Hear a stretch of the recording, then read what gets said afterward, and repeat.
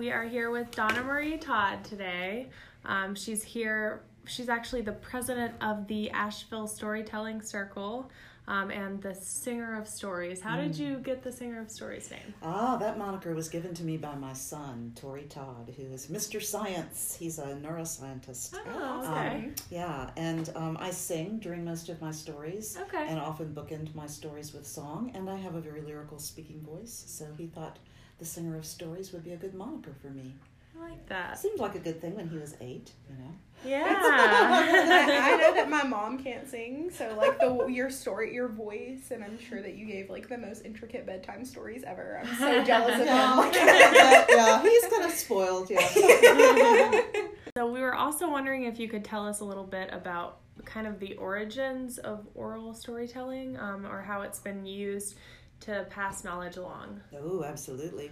Stories are our absolute most ancient way of communicating. We have been using stories to teach one another since we were gathered around peat fires and caves. It's been that long.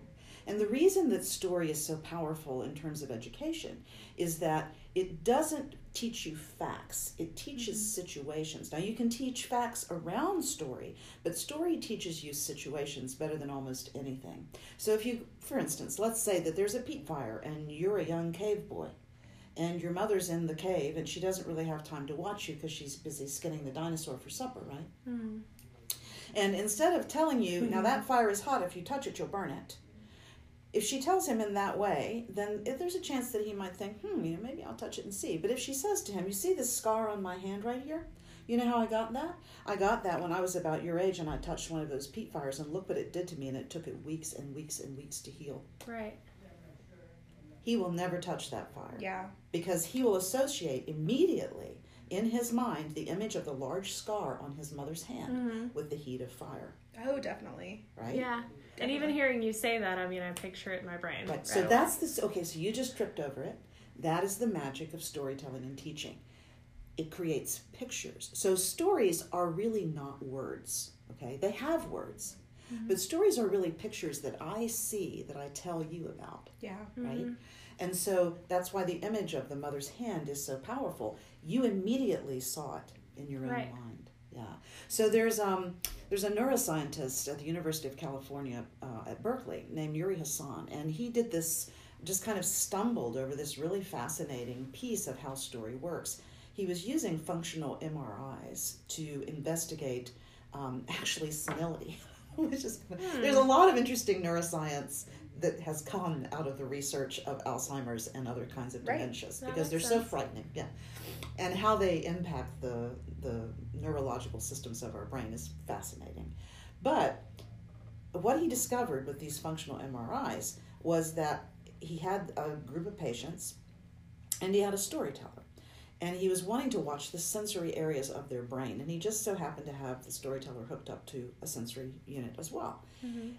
And what he found was that when the storyteller was telling the story, the sensory regions of the listener's brains lit up at exactly the same time in exactly the same regions, like for scent, taste, touch, yes, as the storyteller's brain. So that's an actual transference of imagery that's going on. So yeah, there are words there, but it's really the images that are being exchanged from one mind, from one mind to the other. That's huge. Yeah. And it's that, and like you said, like when a mother is trying to, it's giving that, it's handing an experience over. Oh yes, it is. And by doing that, you're really, by the sense that I didn't know that. That's insane that your sensory organs light up at the same rate. So it's like you're there experiencing it. That's exactly right, and you are, and that's the power of story. So that's why I encourage teachers to think about using sensory imagery in their classroom, because it is an incredibly powerful way of letting kids discover for themselves a piece of information. And then, as you mentioned, Felicia, with the I can immediately see the scar. Right. They'll remember it because it's buried in their sensory memory. Yeah. Which kind of goes around the whole frontal lobe operating system of the brain. You know, the executive office piece. It just kind of skirts around that and goes, nope, too important. I'm going to file this picture here. Yeah, I did read that it kind of it works well for auditory, for visual, and for kinesthetic learners because it hits on all of those areas at once. Because I'm definitely an auditory learner. I know that, like, if I get an email and it's got the same information, if you tell it to me, I'm going to remember it so much better. I'm going to be able to recall. So human connection is like, that's how I remember things. Yes. And hearing it from people. Right. But So that's another great point. Human connection. Storytelling has within it the power of human connection. Yeah. And as we become more remote learners and we're virtual people in a way, you know, we have social media and we have our cell phones, even though they're great. I mean, we can record on them, we can keep up with our friends on them, but they separate us in a way. And story reconnects us. Yeah. The other piece is, too, that it's a cross-cultural experience. So if you're a Hispanic teller, and you're telling a story about a child growing up in Mexico, and you're telling it to a child in, say, West Virginia, who's never met a Hispanic person before, you can share that cultural experience and share it in a very powerful way to where that child will never forget. They will always remember that image of Hispanic life. And because it's probably a kinder, gentler image than what they might read about or get in rhetoric from an adult who's trying to teach them, you know, about different cultures, there's a soft, warm place inside of all of us where story lands. And it creates its own safety because of that. Because story doesn't preach. Right. And it doesn't really teach. It allows you to walk around inside the life of someone else and learn from their experience, and that's very powerful. Definitely. So really we can talk about things that are hard to talk about in everyday conversation through storytelling. Somebody's in agreement. Yes, we can. Yeah, and you know I kind of specialize in hard, right? Yes, I got that from your TEDx talk. Right, yeah. right, yeah. So elaborate on that. Like, what do you feel, you know, by having those difficult conversations, how do you open yourself up to being able to experience those difficult conversations and topics through storytelling? So, for me, we live in a death-phobic culture. We live in an illness-phobic culture. I mean, here we are all fleeing from the coronavirus. Right. And that's somewhat ironic in the sense that 90 million people will starve to death this coming year, and we haven't seen anywhere near those numbers with corona. But we're paranoid about things that we don't understand or things that we don't have to look in the face. When it comes toward us, then all of a sudden it becomes real. Right. So not everything about life is happy and pleasant. And I think we live in a time where it would be really good to start having what I would perceive to be healthy conversations about things that are difficult to talk about, like climate catastrophe, for instance. Right. War is hard to talk about. The death of a loved one is hard to talk about. Let's take cancer, for instance.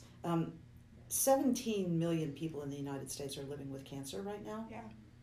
We will lose about 9.5 million people this year to cancer. Wow. Yeah, that's a pretty big number. If you compare that to a coronavirus, that's a pretty big number. Yeah. My sister has terminal cancer. Nobody's shouting about her, right? And yet, and yet it's important to address the fact that hard things are also a part of life. Yeah. Because in terms of things that impact us as people, the difficult things have a very powerful impact on our psyches. They have an impact on how we interrelate to other people. They have an impact on our job performance. They have an impact on, when it comes to children, for instance, our ability to learn. Yeah. However, as soon as we acknowledge, hey, this difficult thing happened. Like I just said to you, my sister has cancer. And what was your response to me? I'm sorry to hear that. I'm sorry to hear that. And so, see, in that moment, you and I just built a bond because I shared a dark truth with you and you said, I'm sorry. If we were to do that same thing with the children in our school systems, if we were to say to them, for our Hispanic children, has anyone in your family been impacted by ICE? Are you afraid of that? Do you have anything you'd like to share about that? And you let that child share that, they've released that, right? They've released it, and now they have this connection with you of extreme safety. Yeah. that, again, is the power of the story. Offering someone to share even the smallest piece of their story is so incredibly powerful. Yeah.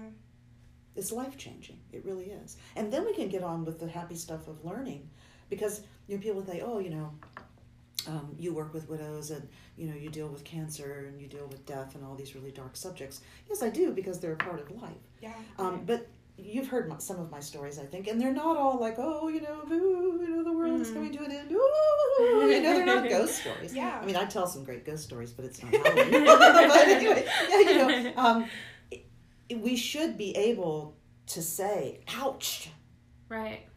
Emotionally, just as easily as if I were to smash my finger with a hammer, ouch, and you were to go, I'm sorry, Yeah. That it's a necessary interaction, human interaction, and we're kind of sanitizing ourselves. And you said it's 9 million people passed from cancer this year? Yeah. I think everybody knows someone. Absolutely. Every single person is known. Their friend's mom, their aunt, their uncle, they've watched someone that they love decay from cancer. Yes, they've they have. experienced that. Mm-hmm. Everyone has experienced that. It's something that touches home for so many people. Mm-hmm. Right. But again, cancer is one of those untouchables. Yes.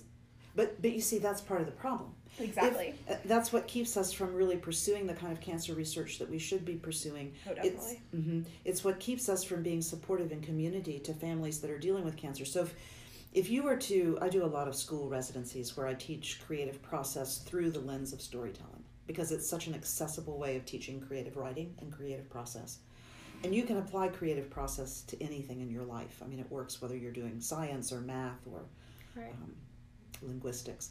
And the power of acknowledging tragedy is that it builds these bridges of trust, and it creates atmospheres of safety within which then we're free to converse with one another, we're free to share. If we were able to talk about those kinds of things, then we could create different support systems within our schools, within our communities, within our offices than what we currently have. Yeah. The fact that we don't share information about death and cancer and strokes are another big one that nobody talks about. Yeah.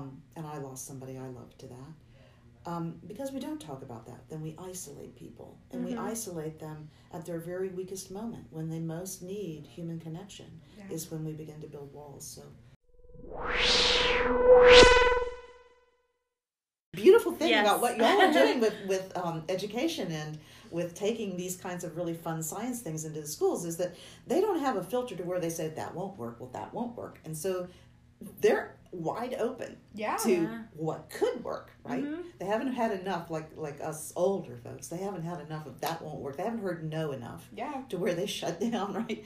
And think, there has to be a right answer. But again, if you were to use story, even in the approach of a scientific problem, let's say that you were wanting to teach them about the attributes of water, and you were to talk about the amazing varieties of animals that live in the water by telling them the story of a whale and his friends.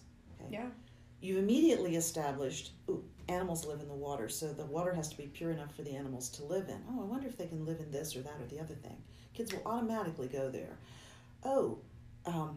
I didn't realize there was that much water. Water's a really big deal. I mean, within the frame of a story, you can explain so many things that would take you 3 class sessions to line out and be immediately forgotten. But if it's told through the eyes of a story, and if maybe the whale encounters some sort of small crustacean that's having an issue living in the environment because the water quality has changed in this way, then how can you help the crustacean live? At the end of the story, that's the question. Right. Then that's a whole different way of approaching the question. And here at High Tech, we actually have a program talking about, I think it's a program about sound. And we're discussing echolocation. Fun. In what situation would a mama whale have to talk to her baby whale? And what do they have to communicate? And that puts it into perspective. Like, even in the animal community, something that's so unrelated to you puts that into perspective to have that situational understanding. And it definitely... they grasp it a lot better. Yes, they absolutely do. Than they would. Well, that and the animal kingdom is much more sentient than we think it is. Yeah. They've actually proven that dolphins and whales have a pretty amazing language system. little clicks and beeps. And right. I know dolphins are the only known animal that have sounds to communicate to someone specifically. Oh, interesting. Yes. I love that. Wow. So they have like pet names, basically. Hey, Felicia. You have your own click. Yeah, I love That's kind that. of a cool thing. You know, when I meet people, and like you're in an airport, because I travel a lot, and you're in an airport, and you know, this handsome businessman sits down next to you. You know, I'm a lawyer and work for the federal government, and what do you do? Well, I'm a professional storyteller. You can hear the laughter, and the rolling of the eyes and all that. It's like, oh, I guess you deal with little kids and you go to the library and read books. Nope, actually, no, that's actually not what I do. But the minute somebody recognizes that you're open to hearing story, they start telling you their story. Yeah. So, by the end of that 15-minute or half an hour or 45-minute wait in the airport gate, the lawyer's following me onto the plane, telling me about his story, telling me about his grandparents, telling me about the stresses of his job, because we don't have an opportunity to tell our stories much anymore. Yeah. So it's because we're lacking that human connection. Right. We're in such a fast-paced world that you can, see somebody and completely judge them and their experience. Like you said, they scoff at you. Right. Only for the first 5 minutes. Right. and they don't appreciate the fact that, you're a person with completely different experiences and a completely different story than what I have. Right. Right. And because I don't understand your story. Right. It's Until invalid until I understand it. Right. Until you hear it. Exactly. So that's the other thing. Story removes judgment. Yeah. See, stories they cannot have rhetorical judgment. That's a story with rhetorical judgment, and it leaves the mind immediately. It's rejected by the mind as not story, because it is our oldest communication medium, because we're actually hardwired the way Yuri Hassan found out in the fMRIs to receive and hear story, to transmit it. Because we're that hardwired, we know the real story from the not real story. As any teacher in the school system who's had a kid say that the dog ate their homework knows that, right? So, we recognize, that's not a true story. But when we open ourselves up to the possibility of story and how it can be used, then the stories start flowing. We don't even have to be physically present with one another in order to have the impact of story. We just have to hear it, and then bang, we're right there. We're right inside the story. Yeah.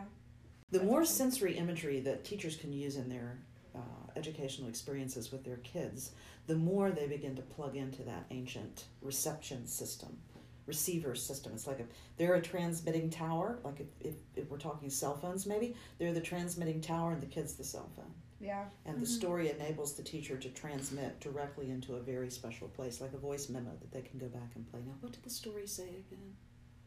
And then the story will lead them back to whatever the teacher was trying to teach. Yeah. That's cool. I wanted to also see how you got involved in the storytelling community and what made you decide to pursue storytelling. So I started out in vocal performance years ago. I was kind of a vocal prodigy. And I ended up at a conservatory of music, and I got to train at a very high level with a Metropolitan Opera soprano and conductors and people from lots of European countries. And I found their stories actually more interesting than the music piece, which I didn't recognize that at the time, but I did recognize, I don't think opera's for me. I just didn't, I was, But I learned a lot about how to use my voice, how to use my body, how to wear really awesome costumes. And then I kind of moved from there into theater, and then I kind of tripped from theater into publishing, which was kind of an odd, bump in the dark. And I published women's lifestyle magazines for about a decade. Oh, cool. Yeah. And I write all my own material for the most part. I'm an original narrative artist. But as I began writing, I found that the more I wrote stories, the more I began to tell stories. And then I became a mother. And that really changed everything for me. When my son was born, of course, I read to him every night and did all of those things with language that you're supposed to do. But his favorite part of language was to sit with me and look me in the eyes instead of looking at a book and have me tell him a story about me. So, and grandpa and grandma and we had lots of pets. We still have lots of pets and stories about the pets. And he loved made-up stories about the pets. And about as soon as he was able to speak, then I would tell him a story, and then he would create a story about the pet. So we had this just amazing collection of stories about our animals.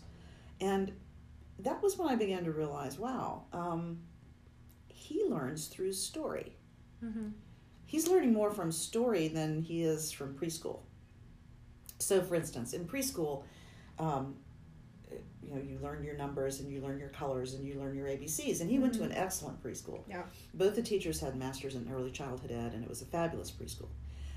And they called me in one day and they said, well, Tori's doing really great, except he won't learn his ABCs. Now, he knows all the letters. And I'm like, what do you mean he won't learn his ABCs? They said, well, he just refuses to recite them.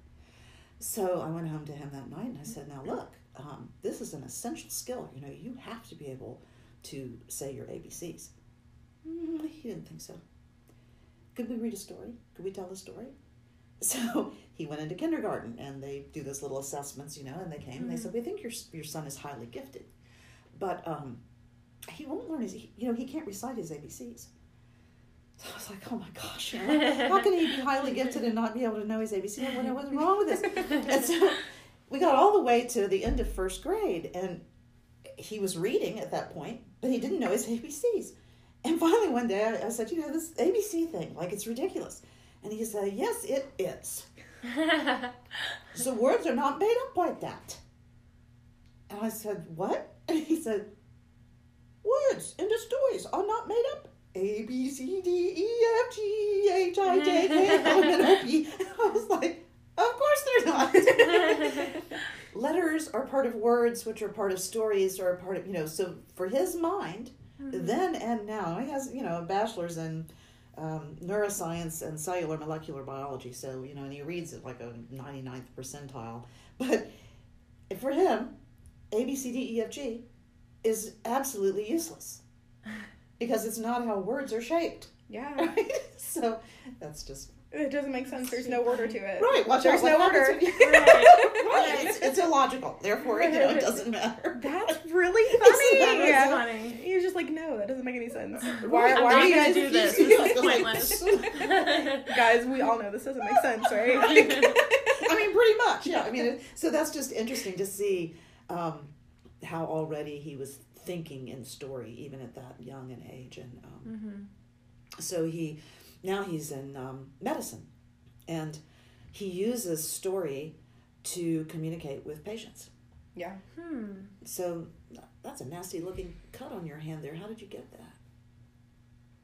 And then when they tell him how they got the cut, things like, well, I'd had too many drinks or whatever, starts to come out. It's fascinating how once you ask somebody to start telling their story, they will really unload their story. Yeah. Right. Whereas if you approach it, for instance, of, do you think you drink too much, or, were you doing a dangerous activity, or, whatever, they're not going to tell you anything. Right. It's going to be a yes, no, shut down kind of answer. But if you open the pathway to story, no telling what you find out. So as to how I got involved in it, as I was working with my son, I realized, wow, story is really powerful. Right. And then I had a friend invite me to the National Storytelling Festival, and it had never occurred to me that you could do that as a living, And I went to the National Festival and I saw all these storytellers, and I'm like, that's what I'm doing. Wow, I can explore that as a career. Yeah. And I can write, and I can perform, and I can use all my voices that I've worked so many years, in vocal training to learn how to do. Yeah. And I can do something that is really unique and meaningful and important. And wow, I think I'll do that. Yeah. Yeah. And I love how, your background in opera plays into that. I mean, that's so cool. And publishing. There's not, it's interesting when you look at it, there's really not a skill that storytelling can't utilize. And I'm fascinated by science. I love science. So, I love to do projects where you write science fiction stories, and the science has to be real and the fiction has to be real too, and the storytelling is what carries all of it. So, yeah. So I know personally my favorite genre has always been historical fiction. Yeah. Getting that perspective of history through a story, right, so that I can connect myself to what that person is experiencing and their truth and their experience from a firsthand point of view. Mm-hmm. So do you go to the storytelling festival and continue to... How often is it the National Festival is once a year. Okay. The National Festival is the first weekend in October every year in a little tiny town called Jonesboro, Tennessee. Mm-hmm. Okay. And then I edit a magazine about storytelling that has an international distribution, and that's kind of fun. So that, lets me keep the old magazine skills up in play. Yeah. And I travel the country doing what I do. I use storytelling in retreat to help people explore their stories of loss very often, their stories of connection. Storytelling really has no end point. It is a connecting point to everything else. One thing interesting that I kind of read about recently is and I talked about this in the last podcast that we had too, but there's this kind of method of therapy where they're utilizing storytelling now and letting people kind of tell their stories. And they talk about how it allows people to kind of take a step back to make sense of what they're experiencing. Yes. Because if you're just feeling things and you're right in the middle of something going on in your life, it's like, it's very overwhelming. It's hard to see where you're at. But if you step back and have to create a story, you can kind of create that, okay, this is what led to what I'm dealing with now, and these are the endings I could possibly have. Mm-hmm. Yes. So you can use story to help people examine their trauma. That's definitely the case. The Veterans Administration is using story-based recovery programs for PTSD across the country. And I'm very proud of them for doing that, for seeing the validity of it and then building a program around that. The other piece of story is that makes it so powerful in any kind of recovery is that once you own your story, then you have the chance to create, as you mentioned, your new story. Right. And again, for the teachers that might be listening, to help children take their current story, I stink at math, and build a whole new story where they're actually pretty good at math, and they use maybe story-based math problems to help themselves over that bridge of thinking they can't do it. Right. As we build new stories for ourselves, we're actually hardwiring back into those sensory memory areas. The more we're able to visualize what that would look like let's say that you want a new approach in your classroom. You're tired of the way that you've been decorating it. You're tired of the energy of your room. You want to do something different. Instead of just going to the store and finding some posters or whatever to stick up on the wall or painting it a different color, to actually sit and visualize and tell yourself the story of what has happened in that classroom that you're wanting to let go of. So you actually let go of the story that you've had. And then to visualize, and what new story would I like to see? What new impact would I like my classroom to have on the kids and to have on me? Mm-hmm. And then as you begin to see that, and you see it in full sensory awareness, what kind of aromas would I like? Would I like plants? What kind of colors am I looking for? What kind of imagery, messages, all that sort of thing. Then when you actually decide you're going to redecorate your classroom, things appear that are perfect. Yeah. Oh, that plant is perfect. Right. Oh, that poster is perfect for what I want to do. If you tell a story, what do you want somebody to take? Well, first off, I want people to feel safe.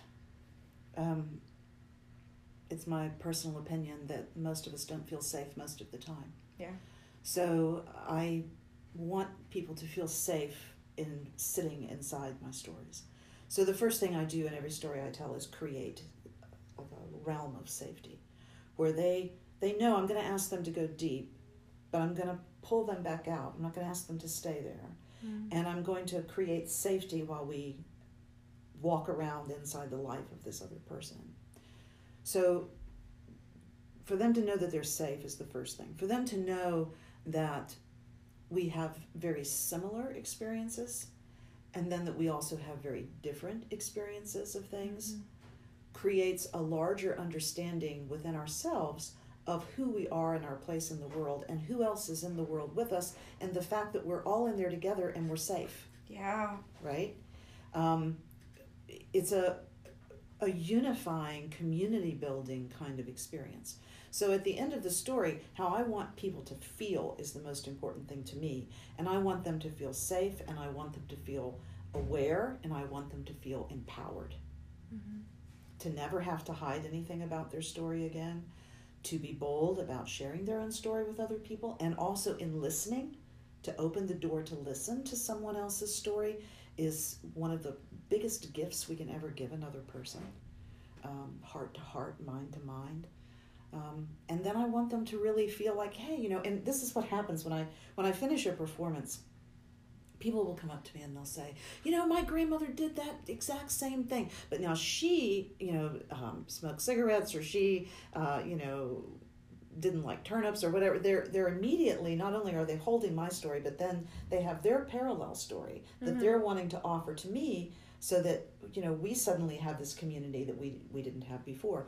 And I guess one of my final things to say about it would be that once you have heard someone else's story, they are no longer the other. Yeah. They are you, and you are them, and you are together human in the knowing of the story.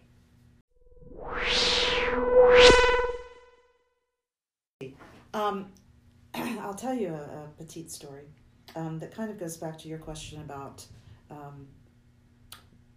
why I storytell, and my belief that it has the power that it has. So my father spent the last 2 years of his life in a drab brick nursing home inside a little tiny room painted industrial green. And he was the Reverend Dr. Ross Malcolm Evans. He was born in 1920 to a Welsh steelworker. And he grew up in the Great Depression on a little sustenance farm in Glendale, West Virginia, where he grew most of the things they ate with his family. He grew the collards, and he grew the green beans, and he even grew the corn that they ground into their cornbread. And Glendale's only claim to fame was that it sat outside the walls of the West Virginia penitentiary. And my father was quite a singer, and his high school chorus would go and sing at the penitentiary about every other Sunday. And one Sunday, after Daddy had sung a solo at the church, this man came up and he introduced himself as Joe. And my father said, well, hi, Joe, I'm Ross. And Joe said, well, Ross, I don't have any other friends or family. Will you be a witness for me? And now my dad, thinking that Joe was talking about a baptism, you know, witnessing a baptism, said, sure, you know, he'd be happy to do that, only to find out that what he had agreed to witness was not a baptism, but a hanging. And my father said that watching that hanging when he was 17 years old was what called him to the ministry, because he decided that rather than reach people after they got to the penitentiary, he thought maybe it would be a good idea to be the hands of love to people before they got there. So my daddy married my mother during World War II, when there was no sugar for the cake and no lace for the dress. And he was known for preaching very powerful sermons about real life and for being the hands of God in his community. And he was still, at age 89, a very handsome man. And he had a head full of wavy white hair and jet black eyes, and his nose and his mouth looked a lot like mine. And I would go to visit him in that nursing home I was telling you about pretty much every day with my senile 17-year-old Jack Russell Terrier named Mr. Sniffy. Now, Mr. Sniffy was very, very bad about biting. In fact, he was so bad about biting that we actually called him our Jack Russell Terror. That's how bad he was about biting. But Mr. Sniffy loved Daddy, and Daddy loved Mr. Sniffy, and so Daddy would order extra bacon on his breakfast tray every day so that he could share it with the dog. So the minute we would get to the nursing home, Sniffy would run into Daddy's room, and he would leap into the recliner that Daddy had. And this was just not any recliner. This was one of those really fancy recliners that had a remote control, you know? And it would lift you from a seated position into a standing position, and if you didn't push stop in time, it would toss you on the floor. That's how Daddy broke his hip. So one day I arrived at the nursing home with Sniffy at exactly the same time as the CNA carrying his breakfast tray. And on the tray were the usual suspects. There was this little wad of reconstituted pale yellow scrambled eggs. And then there were some really sorry-looking grits and a cup of coffee that was so weak you could see all the way to the bottom of it. and 10 pieces of bacon for Daddy and Mr. Sniffy. So Sniffy ran and jumped up in Daddy's lap just like he always did. And Daddy wrapped his arms around that little dog and he laid his head down on his and he began to weep. And the CNA just shook her head and put his tray down and left. She was a very depressed woman with a very depressing job. But I went over to my dad and I said, Daddy, what's wrong? Are you in pain? And he shook his head no, like a little kid. And then he raised his shaking arms in the air. He had Parkinson's, and he said, I blew it, honey. And I said, oh, Daddy, blew what? And he said, I blew it with you. And I knew my dad's time was close, and I didn't want him to die thinking he'd been a failure and that he hadn't meant anything to me. So I said, Daddy, you know, you've had an amazing life. You were the first college-educated person in your family. You went on to get a master's and a doctorate. You were so amazing in the church. Remember when you talked that old coal baron out of that reclaimed strip mine so you could build a church? And remember how you talked his buddy into building it for free when you mentioned to him that you'd seen him at the hotel with that beautiful young girl that just had to be his daughter? And Daddy, remember how involved you were in the civil rights movement. Remember how you preached those powerful sermons about segregation being a sin? And I can still see you. I can see you walking down Main Street, arm in arm with the black clergy, singing, "We shall overcome," at the top of your lungs. And remember, Daddy, how our house was always the battered women's shelter and the food pantry and the counseling center? And then I knelt down in front of him and I said, Daddy, you have lived an amazing life. How can you say you blew it? And he took his trembling hands and held his face, took my face in his hands, and he said, because of you, honey, because of you. I pushed you so hard to be a singer. I pushed you, honey, until you broke. Remember? I didn't know.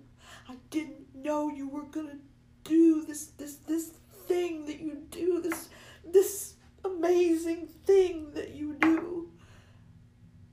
And I said, storytelling? Are you talking about storytelling, Daddy?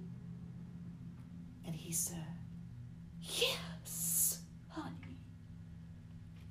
What you do touches people, and they remember who they are.